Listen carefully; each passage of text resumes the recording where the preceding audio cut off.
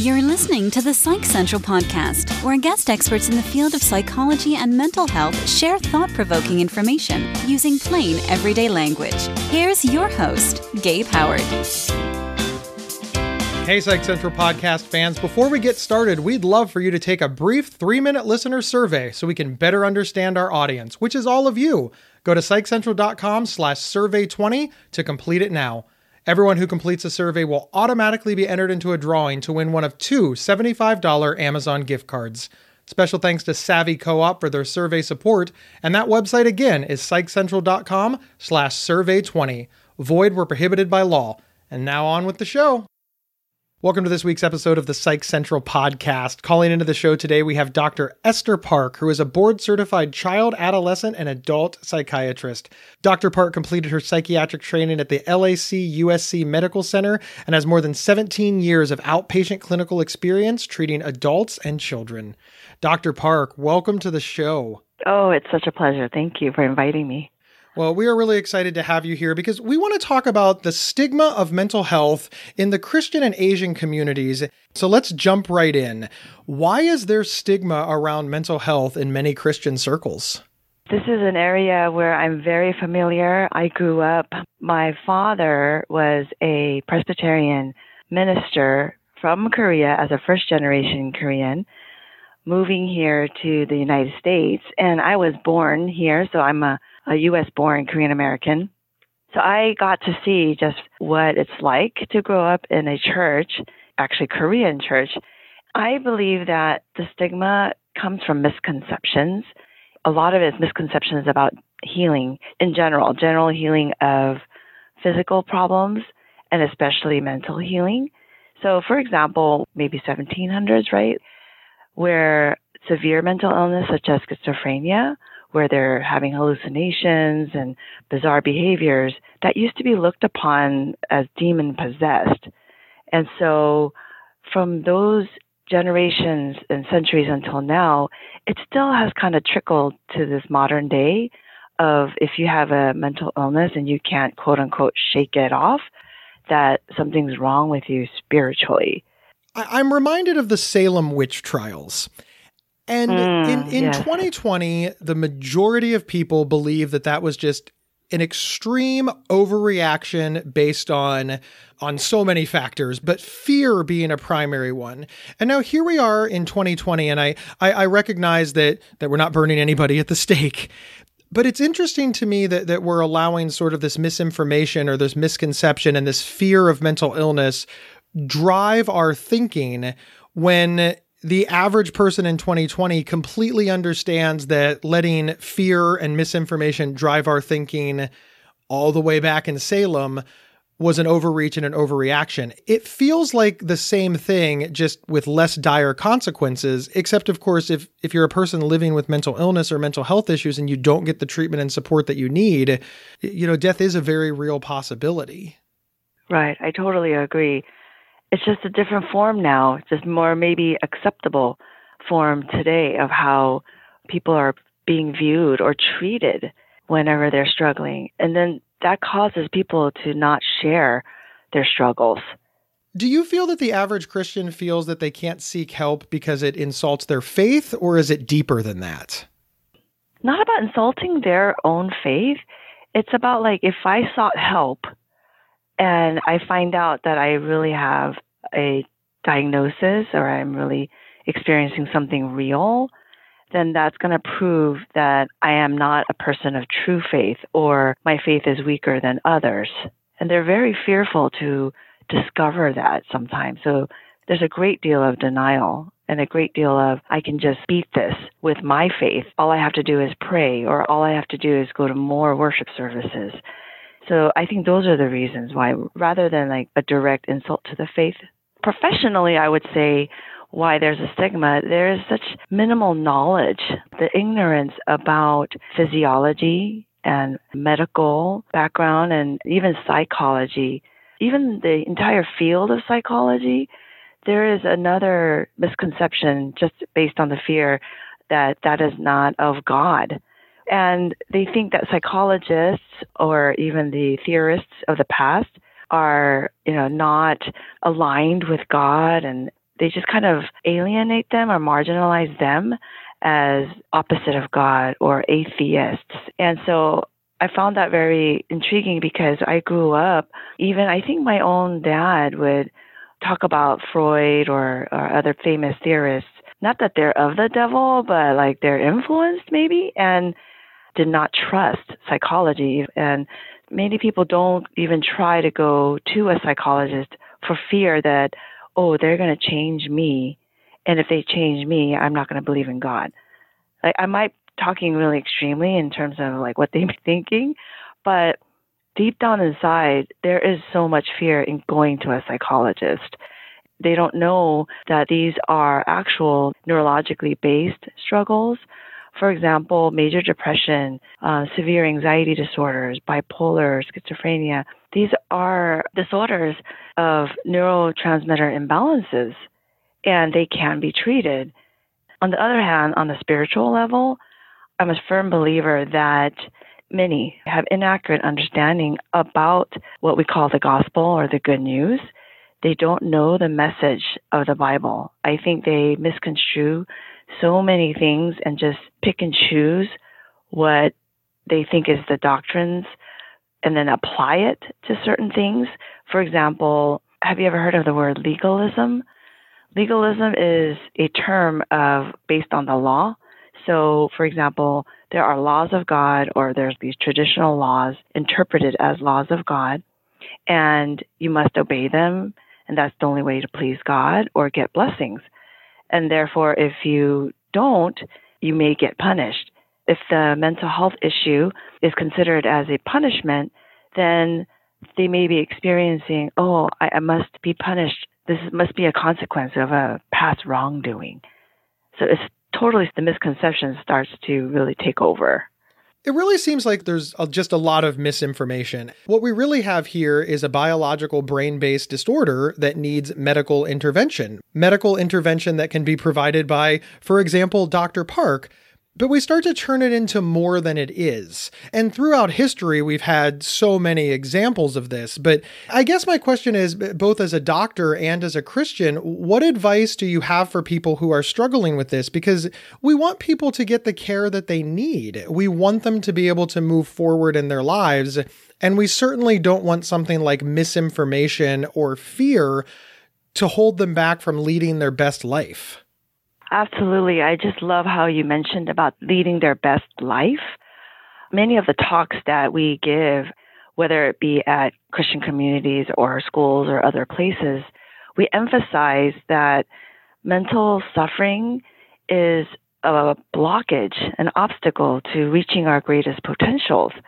And in my opinion, as a Christian, I don't think God intends for suffering to persist and continue. And he never intends for it to block someone to reach their greatest potential. So my encouragement usually is, if there is pain, just like if you have a persistent piercing headache, you wouldn't just sit on that. You actually would ask the question, why am I having this pain? I don't like this pain. It's bothering me. Maybe I should go seek help. In the same way, when there is a emotional pain or a conflict that is piercing the function of their life, that question will be asked. They will ask it, why am I having this? But then it stops there. And so my encouragement is to really learn that there is a biological basis. And of course, there are psychological issues and sociological issues. And I always add to this community, there is a spiritual issue, but you have to address all of them. You can't just label it as it's a spiritual issue and I have to pray it off.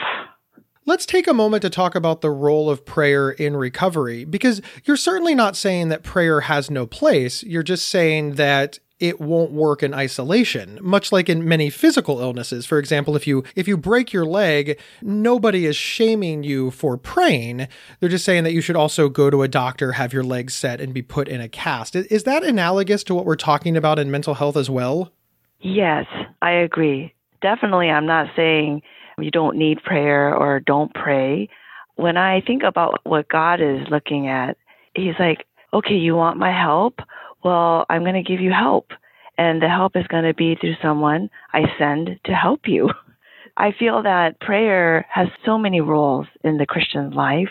So in our everyday struggles, such as physical and mental illnesses, it's natural to ask God, please help me. And I strongly believe that He has ordained and given gifts and talents to people who can bring that healing, who can bring the medical healing part, and He'll do the rest. And we'll be right back after these messages. This episode is sponsored by BetterHelp.com. Secure, convenient, and affordable online counseling. All counselors are licensed, accredited professionals. Anything you share is confidential. Schedule secure video or phone sessions, plus chat and text with your therapist whenever you feel it's needed. A month of online therapy often costs less than a single traditional face-to-face session. Go to BetterHelp.com/PsychCentral and experience 7 days of free therapy to see if online counseling is right for you. BetterHelp.com/PsychCentral. We're back discussing mental illness in the Asian and Christian communities with Dr. Esther Park. One of the things that you talk about being Asian American is that it's not just the Christian culture that is struggling with accepting mental health issues, but there's also cultural issues inside the Asian American community where, as you put it, they don't understand or accept mental health issues from a cultural basis that has nothing to do with Christianity. It's just sort of the culture. These things have a lot in common, right? It's the same sort of mechanism. Can you speak to that? Because you speak to it very well. Yes, the Asian circles have something in common, in my opinion, which is a cultural aspect of not expressing your emotions, feelings, and conflicts and struggles. Not that they'll deny that they have those, but if they express that they're struggling, then it may be a sign of weakness. And then that can lead to the possibility of bringing shame upon the family. In the Asian circles, where collectivism is more dominant than the individualistic viewpoint, I have to maintain the respect of the family. So, for example, if I have a severe mental illness, which causes behavioral changes that would be looked upon by others with their eyebrows raised, like, what's going on there? Then that could actually bring shame. And if I bring shame to the family, then I will devalue my family, or I will ruin my family's name. So I have to do my best to try to avoid the risk of attracting any disrespect or gossip from others outside. Therefore, I need to just buck up and figure this out on my own. It's a really huge pressure to try to always look okay, to look perfect, because if I don't, then my family won't. And I can't dishonor my parents that way. I would say many Asian communities and countries, this is what's going on. And when it comes to illness, mental illness, even more than physical illness, it is kept inside and withdrawn and isolated. Now, some folks may be thinking that this isn't a Christian issue or a cultural issue. This is just a societal issue, that every culture has this issue accepting mental health or mental illness. Do you think that it's worse in Christian communities? Do you think it's the same? Do you think it's the same mechanism? Do you think it's a variation of a theme? Because there is an awful lot of discrimination and stigma surrounding mental illness and mental health issues. How does it differ when we have these extra cultural expectations involved? I would say there are some overlap, and then there are some separate factors for each. But I think the one overlap is, for example, if I confess openly that I am very much in pain, I'm struggling, I need help. Like, for example, addictions. That's something very, very difficult to confess by both circles. That might prove I'm not a good child to my Asian family. I've disappointed my family. Or it proves I'm not a strong Christian. And therefore, I just have to live with this addiction and be by myself, just hide it from everyone else. So I would say that's something that describes an overlap regarding, for example, addictions. Short term, what can be done to reduce resistance and to help people in these populations to be more willing to seek and obviously get help and be well? For those who come to a center like ours, Oak Hill Center, they're already suffering greatly. They mustered up enough courage to come to us. And so initially, the clinicians here, we try to provide what we call psychoeducation, which is just education regarding psychological factors and psychological illnesses. We talk about the disease states. We talk about what the standard of care of treatment is. We let them know what the past recovery rates have been for others. We tell them that, you are not alone. This is not something new. This is something that many others experience, and we are familiar with them. And we talk about the risks and benefits to treatment, about how the benefits outweigh the risks. And slowly, many of them become encouraged because they experience hope and they experience reduction of their original stigmas and their thoughts. And then when they start trying the treatment and they experience some recovery and where their function is improved, not only improved, but to the next level where they reach the next level of their potential, they become naturally excited, and that will naturally let them share with others. And another way we are trying to reduce that resistance is we're doing presentations and talks, and we bring the awareness to them by speaking on these topics and talking about the specific questions that we know that they have and the misconceptions that they have. I feel that has helped because after those talks, some who may never have called to get an evaluation, they would call. That's incredible. Now let's talk about long-term. Long-term, what will it take to remove this stigma entirely in Christian circles? Is it even possible to do so? I think it's possible. In the Christian circles, long-term, in order to bring more awareness and raise an acceptance, it has to be from the leaders. The leaders probably learn from their predecessors regarding these misconceptions, and therefore, unintentionally, maybe, they keep that and they continue that. I feel that we need to help leaders to be educated first and reduce their own misconceptions and ignorances so that they will feel comfortable to teach and preach to their congregations in their ministries about these issues. Because if they bring it up at the front, then there will be a realization that, oh, this is not abnormal or crazy. We're all going through this, and I should pay attention to it.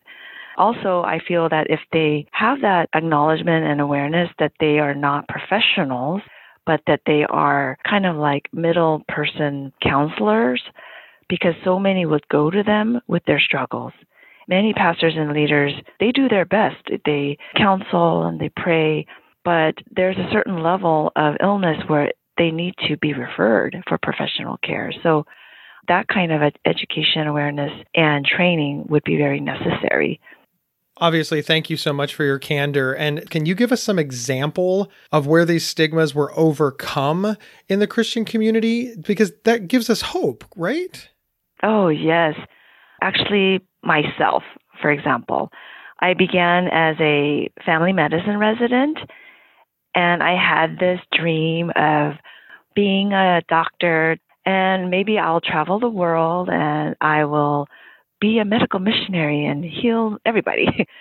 So I began that way, and I realized I utterly disliked the residency, and I had a crisis during that time of my career of, oh my goodness, I wasn't supposed to be a doctor. What am I supposed to do now?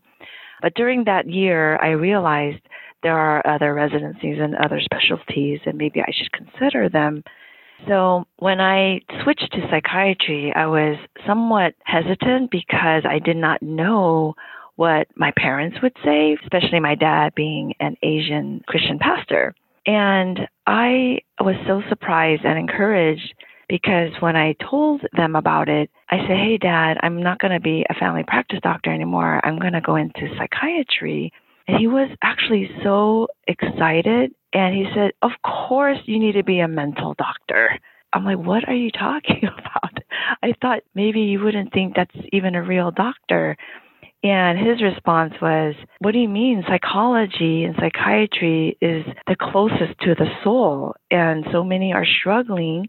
You need to help them with their emotional, mental disturbances so that they can maybe eventually meet God that way. So that was his response. Thank you so much for sharing those. And please thank your father for us, because I know that especially in mental health circles, sometimes our families aren't willing to let us share how our families have evolved, because as you've said, we just try to keep it all internalized to not, and I'm making air quotes here, embarrass the family. And I think it's healthy to get it out there and have difficult conversations surrounding mental illness and mental health issues. And I applaud you and your family and all of the work that is being done. It will absolutely save lives. Thank you so much. Oh, you're very welcome. Where can folks find you on the web? Our clinic website is oak.care, www.oak.care.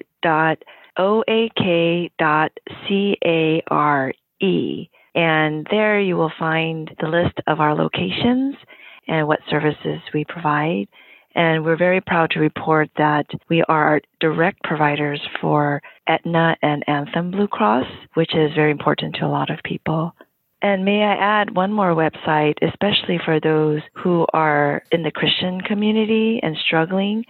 They're welcome to visit oakhealthfoundation.org, Oak Health Foundation, all in one word, .org, where there they can read about what we do and perhaps after reading that find encouragement to try to seek help. Well, Dr. Park, thank you so much for being here and for sharing both from a professional level and for a personal one. We really, really appreciate it. So glad to be here. Thank you so much, Gabe. Well, you're very welcome. Thank you so much. And listen up, listeners. Here's what we need you to do. Please, wherever you downloaded this podcast, please subscribe. That way you don't miss any great episodes. Share us on social media and use your words. Tell people why they should listen as well. And remember, you can get 1 week of free, convenient, affordable, private online counseling anytime, anywhere, simply by visiting betterhelp.com/psychcentral. We will see everybody next week. You've been listening to the Psych Central podcast. Want your audience to be wowed at your next event? Feature an appearance and live recording of the Psych Central podcast right from your stage. For more details or to book an event, please email us at show@psychcentral.com. Previous episodes can be found at psychcentral.com/show or on your favorite podcast player. Psych Central is the internet's oldest and largest independent mental health website, run by mental health professionals. Overseen by Dr. John Grohall, Psych Central offers trusted resources and quizzes to help answer your questions about mental health, personality, psychotherapy, and more. Please visit us today at psychcentral.com. To learn more about our host, Gabe Howard, please visit his website at gabehoward.com. Thank you for listening, and please share with your friends, family, and followers.